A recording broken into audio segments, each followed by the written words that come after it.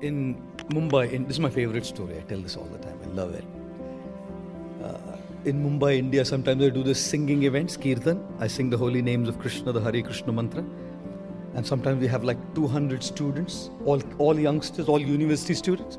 And in this 200 students, about 60 of them are PhD students. It's amazing, all of these PhD students coming and participating in Kirtan. We have 200 of them, all university students. And then I sing.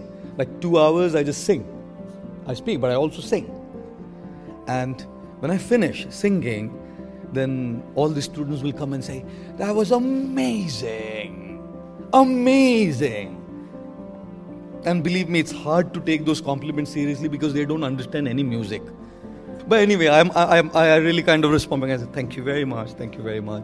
Really grateful for your kind compliment." I take it because it's out of love. It doesn't matter on the skill or expertise. But very loving, so I say thank you. Now one evening we had this Kirtan event, singing event, and a special personality came for this event. It was a lady. She was 80 years old. Everybody else is like between 21 and 25. And there's only one lady who's so elderly, she's like 80 years old.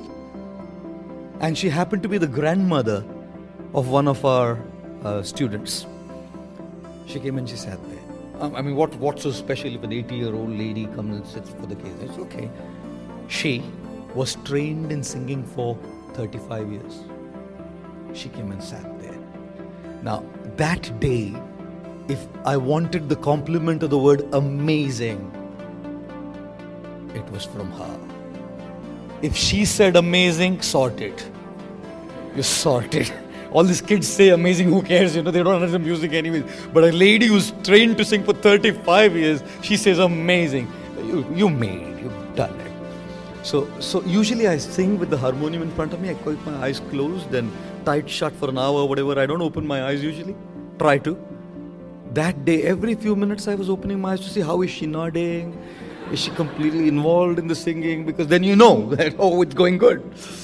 After the whole thing was over, the kids were coming and saying, amazing. I said, okay, thank you. There's only one verse and I need to hear it. One person today. The 80-year-old grandma who really has 35 years of experience in singing.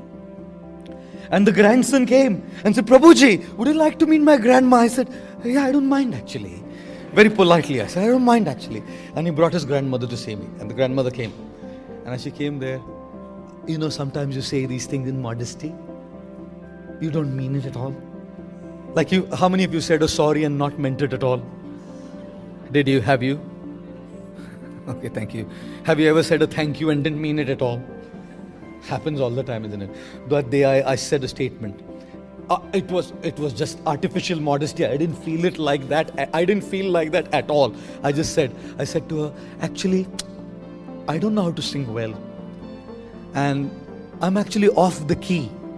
In India, they call it Besur. I'm off the key. Main Besur hoon. She said, that's right.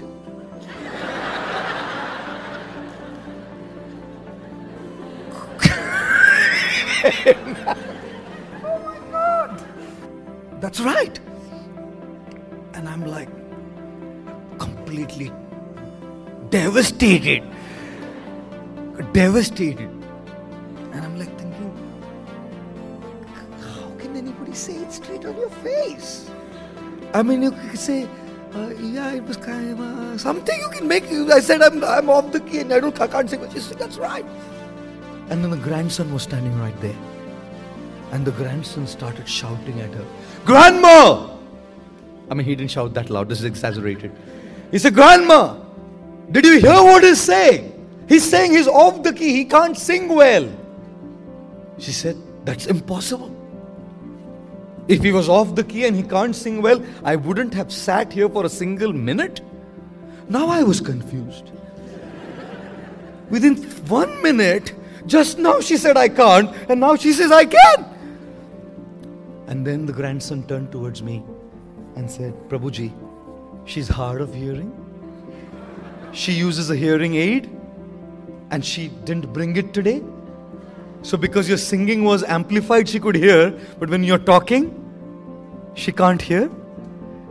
And therefore, sometimes she just has to say, yeah. That's dangerous. You just keep saying to anything that anybody says, Now, believe me, if I would have judged her by her actions, I would have for my life thought that and branded her by saying, what a horrible woman. She doesn't know etiquette and, sensitivities in dealings.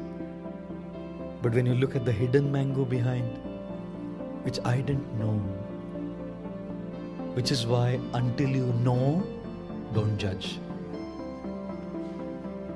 Until you know, don't brand. Until you know, don't come to a conclusion.